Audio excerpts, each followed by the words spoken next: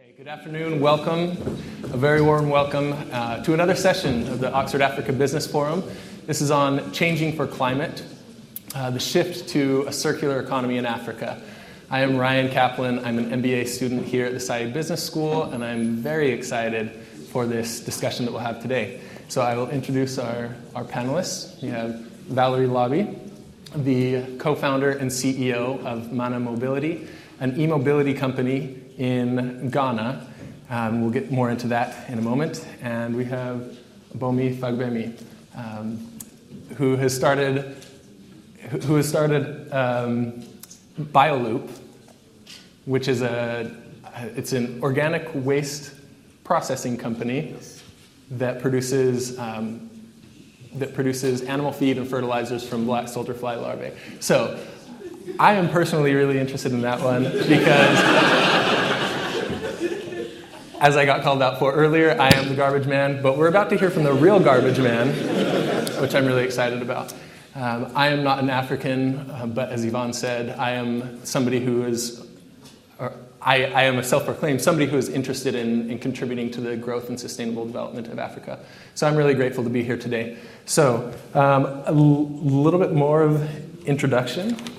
So Valerie is a serial impact entrepreneur who leverages social enterprise to tackle the UN Sustainable Development Goals.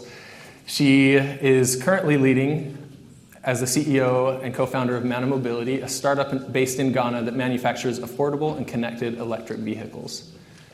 She holds a bachelor's degree in economics from Southampton University and a master's in sustainability leadership from the University of Cambridge. Her career has spanned a number of industries, which we may get into.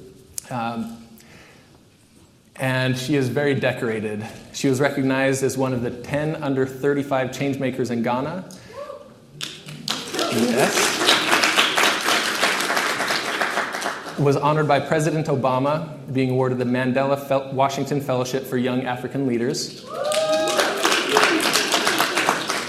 And further, in 2019, when she was invited to become a member of the 12th class of the Harambean Entrepreneurial Alliance. So, Akwaba to Valerie, we're so excited to have you here.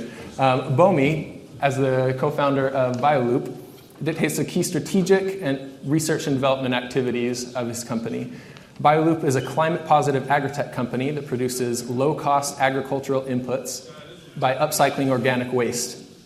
BioLoop operates a biorefinery that leverages the organic waste processing efficiency of black soldier fly larvae to produce animal feed, organic compost, and clean energy. BioLoop was recognized in 2021 as part of the New York Times Climate Innovator Initiative cohort at COP26.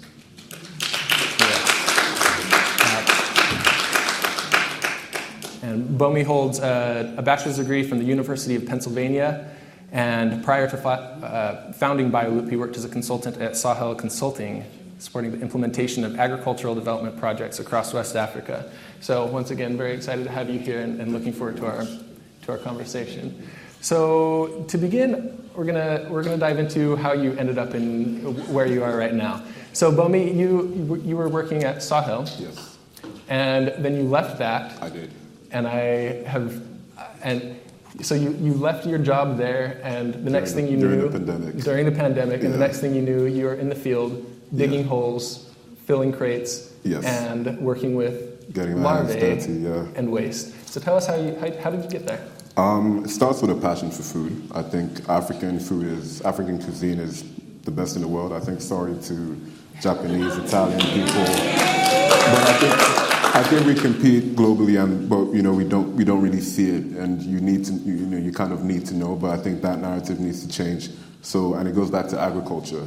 So I don't have an agriculture background academically, and I did what anyone who wants to be an expert but doesn't want to do the work does. I became a consultant, and so I was consulting for a while. We did a poultry project, and I saw 70% of the cost of running a poultry farm came from feed, and that's before you get into the energy costs and all sorts of things that they deal with. And I was thinking, why are we importing soy and maize in a country where the people don't have enough to eat and feeding it to animals?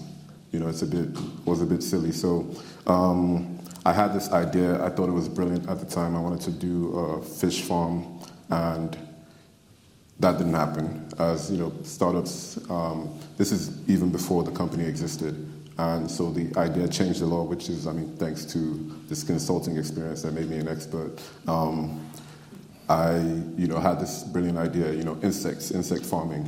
Insects use up a lot less space, a lot less water, a lot less energy than traditional agriculture. So let's start farming insects. That's what happened. I was also really lucky to have a like-minded co-founder who is also one of my best friends, helps a lot in a startup. And again, he's probably less passionate about agriculture and food. He's a finance guy, and we care about making money as well. And that's very important for a business. We care about making money, and that was his motivation. And we saw that there's a big gap. If we can provide this solution to the food sector, we're trying to revolutionize the food sector. We're trying to cut down on import dependence, reduce food insecurity by providing this climate-friendly solution that's also cheap. That's the biggest part. Farmers care about cheap products that are also quality to some degree. So that's kind of how it started. Excellent, thank you. Yeah, and Valerie, so you've spent time in a number of different industries. So what brought you into this space of e-mobility? Why the space and why now? Yeah, so I started my career in banking and capital markets in EY in London. And I had the opportunity of working on the administration of Icelandic banks, which made me realize that I was valuing something that had no value. I had wanted to use my talents to, support banking sectors to count more money and make more money. And during that time, around 2008, I went to Ghana for a 2-week holiday that escalated, so I never came back to the UK. And really, for me, it was around finding purpose. Business always came intrinsically to me. But how could I use my business acumen to drive value for my community? And that really was the starting point of this journey that I've been on. And from there, moving back to Ghana, I really focused on social enterprises. And I moved to the northern part of Ghana, where I started a sanitation company. So I moved to a much more glamorous industry of selling toilets. And that gave me the opportunity to understand and engage with people across Ghana at a community level. And when you talk to people, it gave me the understanding that transport was a big issue. It didn't matter whether you were rich or poor. It doesn't matter whether you're male or female. Everybody moves. And there is a connectivity gap, particularly in rural communities getting to urban areas. But during the pandemic, we were also shown there's a connectivity gap for entrepreneurs reaching households. So we don't have Amazons, we have Jumias, we have Glovos, but the affordability of transport became a real issue. And so we started by really understanding some critical value chains. So one was agriculture. We looked at transport need in agriculture. And what really struck me was, not just in Ghana, but across the continent, we have a huge waste in terms of productivity and productive time with people walking from A to B. So I thought, where is there an opportunity for a better micro-mobility solution that can help people move goods from home to market, from market to farm, from market to customers? And so we started by buying second-hand bicycles, and we realized that bicycles obviously don't go that far, so we started converting them to be electric. And what we also realized was, I think we had a question earlier around, are we ready for EVs? If you put electric vehicles on the road, what will happen? Everybody has a phone and they charge their phones. Most people on the continent now have a laptop and they charge their laptops. So what is really important is the vehicles that are introduced to our markets need to suit our lifestyles. And in order for that to happen, we have to manufacture products and services that fit the context and reality of our lives. And so that's really how we started. Hey, thank you. Yeah. Excellent. And I'm glad you addressed those couple of questions from previous sessions that had been brought up. That led nicely into that. So can you tell us, we'll stay with you, Valerie, tell us a little bit more about your business. So you've got your e-bikes, mm-hmm. You've got an app or a platform, and then you've also got some other stuff coming as well. Yeah. So I think that the transition to electric vehicles we see as a lifestyle transition. So giving the vehicle in isolation is not enough. So we have made sure that all our vehicles are connected to an ecosystem of possibilities. And by that, what I mean is if you have an electric vehicle anywhere on the continent today, you need to know who can support that vehicle. You need to know how to navigate to charging infrastructure. You want to be able to use that vehicle often to generate income. So we actually started by creating an app platform that has open APIs for people who can design to support the electric vehicle ecosystem to plug into a community of EV users and riders. So an example would be the e-commerce platforms can now plug in and access a pool of riders who are now already using electric vehicles. The insurance community can plug in and design EV insurance that's tailored for how we're riding and driving in our market. So that's why it was important to also start with a platform that connects people to that ecosystem. The second thing has been, I read a quote recently that said, culture is defined by how a collective group of people solve problems. And typically, as Africans, we solve the problem of supply by importing. Everything in our markets, from toothpicks to toilet roll, is imported. And the challenge or the opportunity that I see now for us is in the transport space, we know that every vehicle on the continent is going to change in that next 10 years. So do we solve that problem by importing old combustion vehicles like we've traditionally done? Or do we solve that problem by creating an ecosystem of local manufacturing of electric vehicles?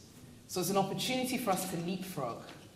And so for us, everything started with designing. So how could we create an ecosystem of African engineers who can design electric vehicles? And so I've been traveling across the continent and across the world, actually poaching African engineers. I got somebody from Sheffield University who did aerospace engineering. I went to Zimbabwe recently, and I found a guy from a low-income community who's built a helicopter. You know, we have a lot of human capital that's just being wasted because there's no industry for us. So that's one of the things, is designing and creating an ecosystem for African entrepreneurs. The second thing has been, how do we take those designs to series production? So actually setting up manufacturing capabilities in Ghana so that we can iterate and improve our vehicles over time because we own the content and we have the capabilities around production. And that's the hardest way to enter this industry. I think people keep telling me in East Africa, there's a lot of e-mobility companies. In East Africa, a lot is happening, nothing's happening in West Africa. But I think one of the differentials we're seeing is, do we buy or do we build? And we are making the choice to build. And even if it means that it takes longer, if you're looking at this transition we need to go through from a cultural perspective, it is to innovate and it's to trust in our own competencies.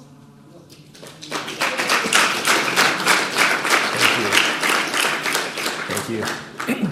So you touched on a lot of things there. And so bringing it, or emphasizing some of the points around circular economy and the work that you're doing around eliminating waste and pollution, being wise around how consumption and production takes place, with one process with the outputs of one process leading into the inputs of another process. Those are the core things of circularity. So thank you for that, and we'll turn to Bomi and walk us through your process and what that looks like with your black soldier flies. Okay, so I mean, we're an agriculture company. We're also a waste management company. So we take industrial waste. We collect waste currently from breweries, and we also collect market waste, food waste, and we feed it to insects. It's a pretty simple process. We're farming insects, and we feed the insects. Insects have a pretty short life cycle, so in 2 weeks, they go from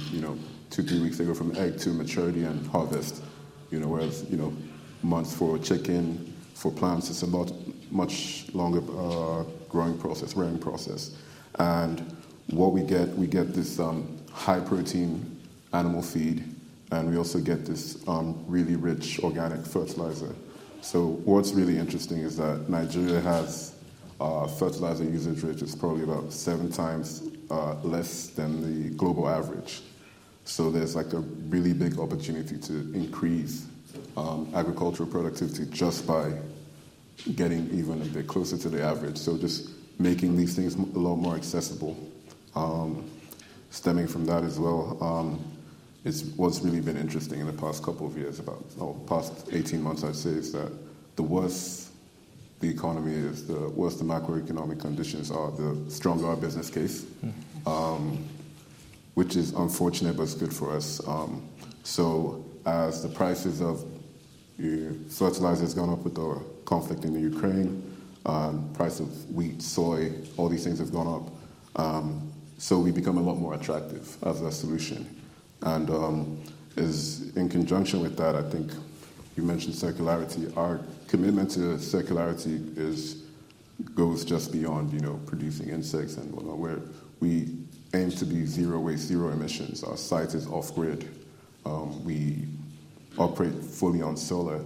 That's not really a choice. It's not a purely philosophical choice. I mean, we turned up to our site and we were informed that the local transformer is stolen. Well, not stolen, but someone took it away. So we had to figure out a solution. And so we built our facility with solar.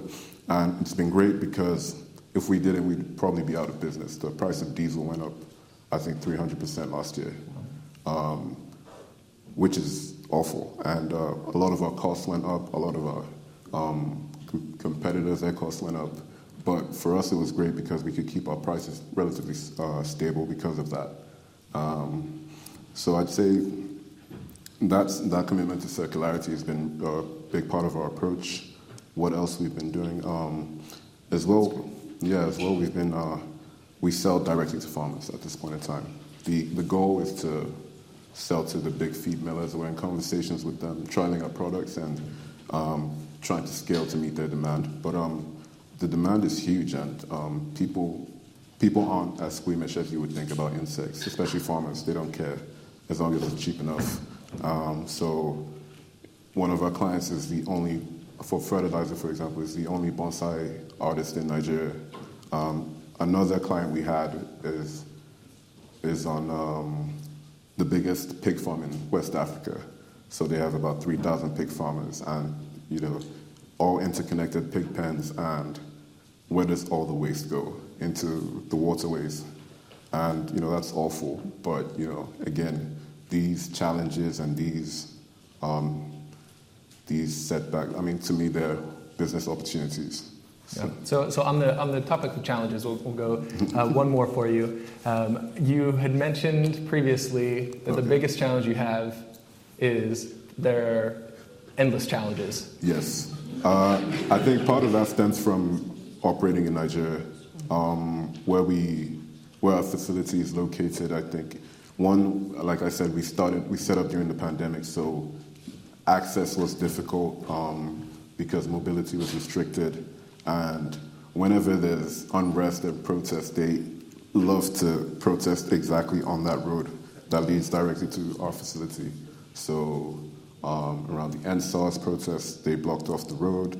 They blocked off the roads about a month ago, maybe 3 weeks, because there's less cash. So all kinds of problems. But like I said, some of these challenges, like the diesel, price of diesel going up, cost of doing business rising, are opportunities for us. So, I think I take what I can get. I mean, I see energy for one. I think is the biggest opportunity for us. I think, and that's what keeps us competitive and keeps our costs low. So I try to look at solutions. I think Africa has enough challenges, and it gets a bit boring to keep talking about the problems. Great. Yeah, thank you. So, Valerie, you have really taken a powerful stance in mentoring and championing women as entrepreneurs. So I would love to hear more about the efforts that you've taken for that and what you see as the future of female entrepreneurs in Africa. Yeah, I think for me it's been an interesting journey because the pace of growth of my business has also been influenced by childbirth. And that's something you don't often hear, but I started 2019, and since then I've had 2 kids. I have 3 in total. So I think this is just one thing that a lot of the time we don't actually see in terms of the time it takes for a female entrepreneur, depending on where they are in life, is that the reality of also having to have time out of work is often a barrier. And I think we've all been celebrating International Women's Day. And one thing I've been encouraging people, especially people who run institutions, but also young women who are entrepreneurs, it's a difficult thing to take time out because you lose income and often you lose momentum. And so one thing that I've been very conscious of in terms of policies for people who don't have policies yet for contractors is that contractors who are women aren't protected by law in Africa for maternity leave. So a lot of the time what you see is that female entrepreneurs like myself have to have a formal job alongside starting your startup just so that you have consistency of income, which now means, like in my case, I had a 9 to 5, I had 3 children under the age of 7, and I had a startup. So I think there was a point made earlier about waking up when you have that very important meeting and putting your best face forward. You have to put your best face forward after you've bathed all the children, you've fed everybody, you've mobilized the team before you have time for yourself. And I think for me, my journey has taught me to ask for support when I need it. And that support can come in many different ways. Sometimes it's support who's someone who's just going to breathe energy into your life and believe in what it is that you're doing. Sometimes the support is dropping the kids off with grandma and letting them also spend time and learn generationally from, your family ecosystem. And sometimes the support also comes from finding the right partners. So for me, I had to actually get a partner for my business in order to allow me to go full time so that I could have the peace of mind to scale. And those are scary decisions, and there are often not enough mentors who are going through that journey. And I say that I open myself as a mentor to women in that going through that challenge. And I know that there is a lot of support for women entrepreneurs. I think one of the other pain points that I see is sometimes the support is around training.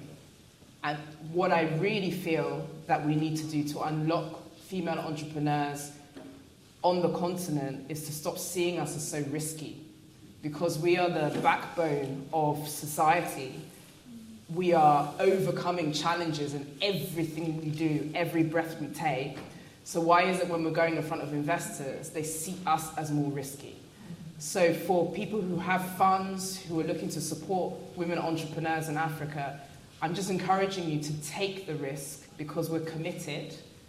But what we need is capital, and not capital just to start a tech startup. On this journey, I haven't met many women who can go into manufacturing, and that's because it's expensive, and most of us feel we would not raise the capital. So how can we look at that specifically, to look at capital at a sizable amount for women who are qualified and who are ready to produce on the continent?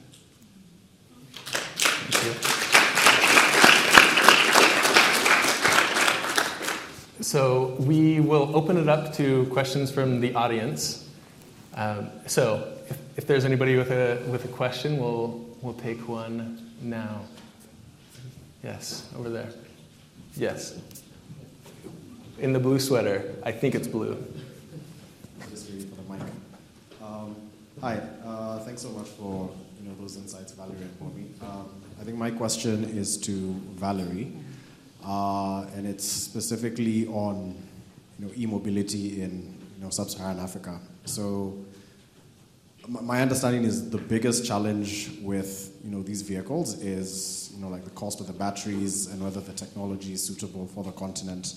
And the way innovation works essentially is more innovation will lead to a drop in the cost of the batteries, and subsequently what that means is there needs to be innovation in Africa. So I know you said something around trust in our capacity or trust in our ability to do this, but how can we do that when we're supposed to be competing with markets like China or India, whereby they have a lot more resources, they have the talent, and they have the financial resources to do this faster, and they can easily just do that, come into the market, disrupt everything that's happening with the ampersands, like with manner mobility and everything.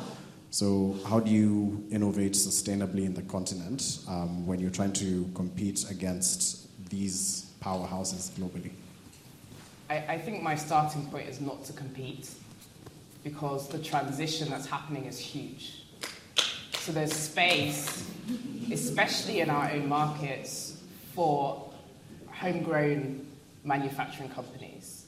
I think the important is the pace of our growth. And the pace of our growth needs people to crowd into this space. It needs engineers from Oxford to come home. It needs financiers to be prepared to lend into this ecosystem, not at the interest rates that you're seeing, 48% per annum. We need people who are prepared to create dedicated green bonds, to invest in the sector. We need governments to write policies to protect local industries. So I think the thing for me is we don't need to worry about competition. We need to focus and get our own strategy. And then we need to understand at each stage when there's a pain point, what can we do to unlock that? And I think there's a lot of innovations happening. If we're talking about opportunities, I think you said we're tired about talking about problems. When you're looking at circularity, there are a lot of business opportunities that can make EV production on the continent cheaper. From sustainable inputs, how can you source inputs more locally, to looking at how can we extend the useful life of a vehicle so we're not always looking at replacement, to how do we offset the upfront cost of a vehicle through carbon financing or tokenization of carbon credits, to looking at second life use. So I'll give an example with our electric bikes. The tires are actually bought from us by a company that is now producing shoes from scraps. So I think these are the things that we can do to innovate within the context of our market that can make the unit economics better, but actually make the industry more sustainable long term. And I think we've talked a lot in this forum about profit versus social benefit. We don't need to give up either. What we need to do is understand what works for our markets long term. Thank you. Yes, here in the front.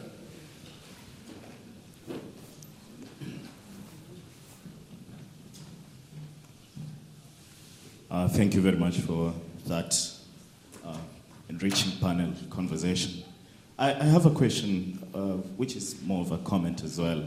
You see many startup ecosystems here in Europe, in America, have been growing a lot around good universities.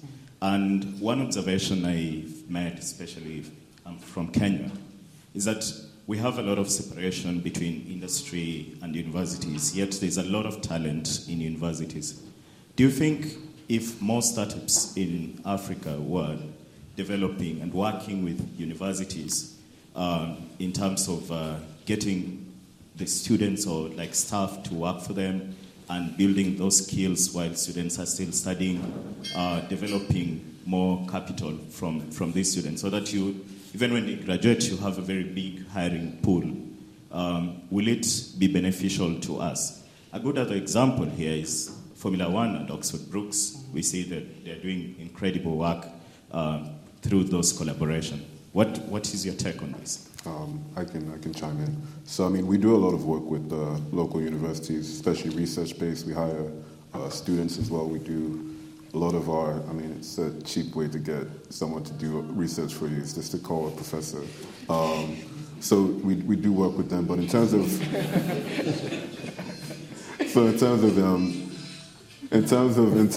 human capital, you really do have to invest in these people. It's not a 1 year, 2 year thing. It's, especially with these recent developments, you don't go to school for circular economy, especially not in Nigeria, or sustainability. So you have to invest, and you have to invest time, money, and knowledge into these people. So it's not a today thing, and it does take a while. So, I mean, the pool might not be huge, and it takes a while. You have to shift culture as well, because honestly, agriculture isn't sexy.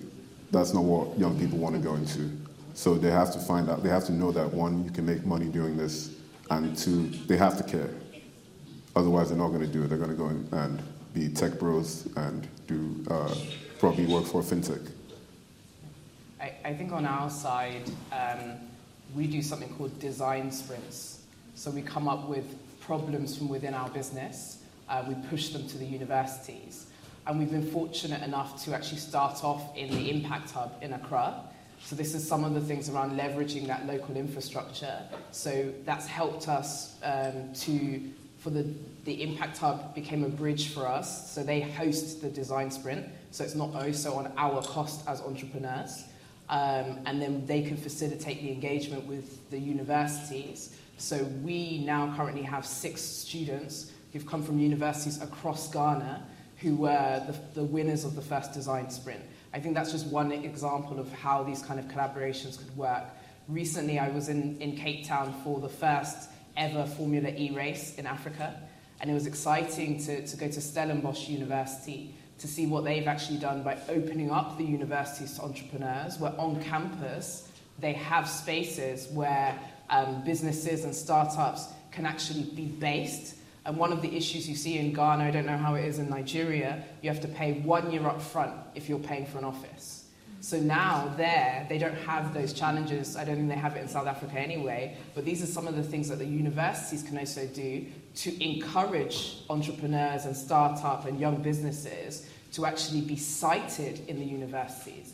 Therefore, you now have a natural ecosystem to be engaging with students, and it also helps the entrepreneurs. I think the challenge that we see is there's too much of a separation from a geographical perspective, but also from a content perspective around not being clear on industry problems.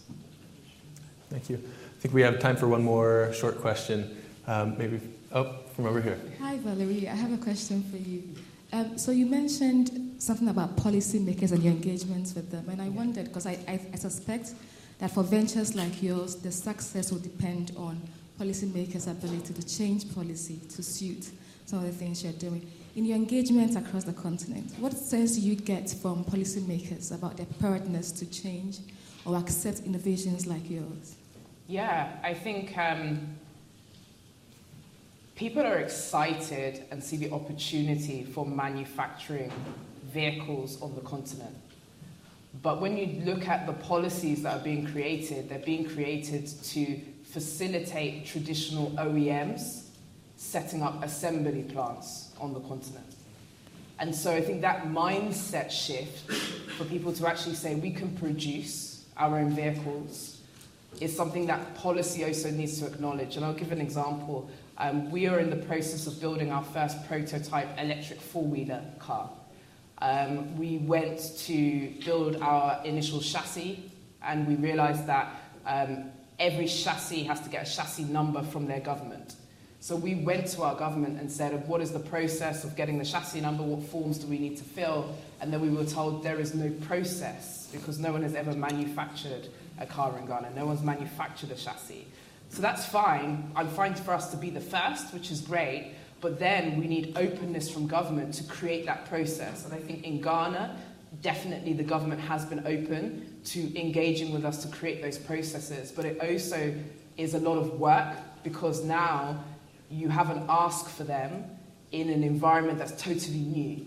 So I think one of the other things that's been important is when engaging with regulators is also to be able to go with your ask, and if you already have a case study of where something has worked, that could be a guideline to actually support government to also create that legislation or those guidelines that are needed. I would like to turn that to Bomi as well.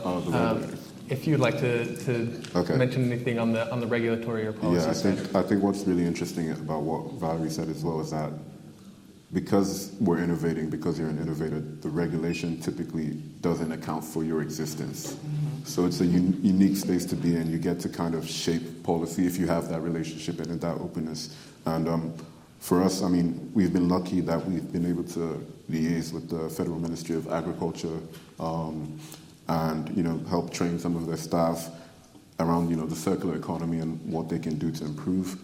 And that openness is there. Whether that's going to lead to direct policy, I don't know. But the fact that, you know, we're not being directly restricted, I think is, especially for a Nigerian startup, I think is a blessing. Yeah. Thank you. Thank you to the audience. Thank you to Valerie and Bomi.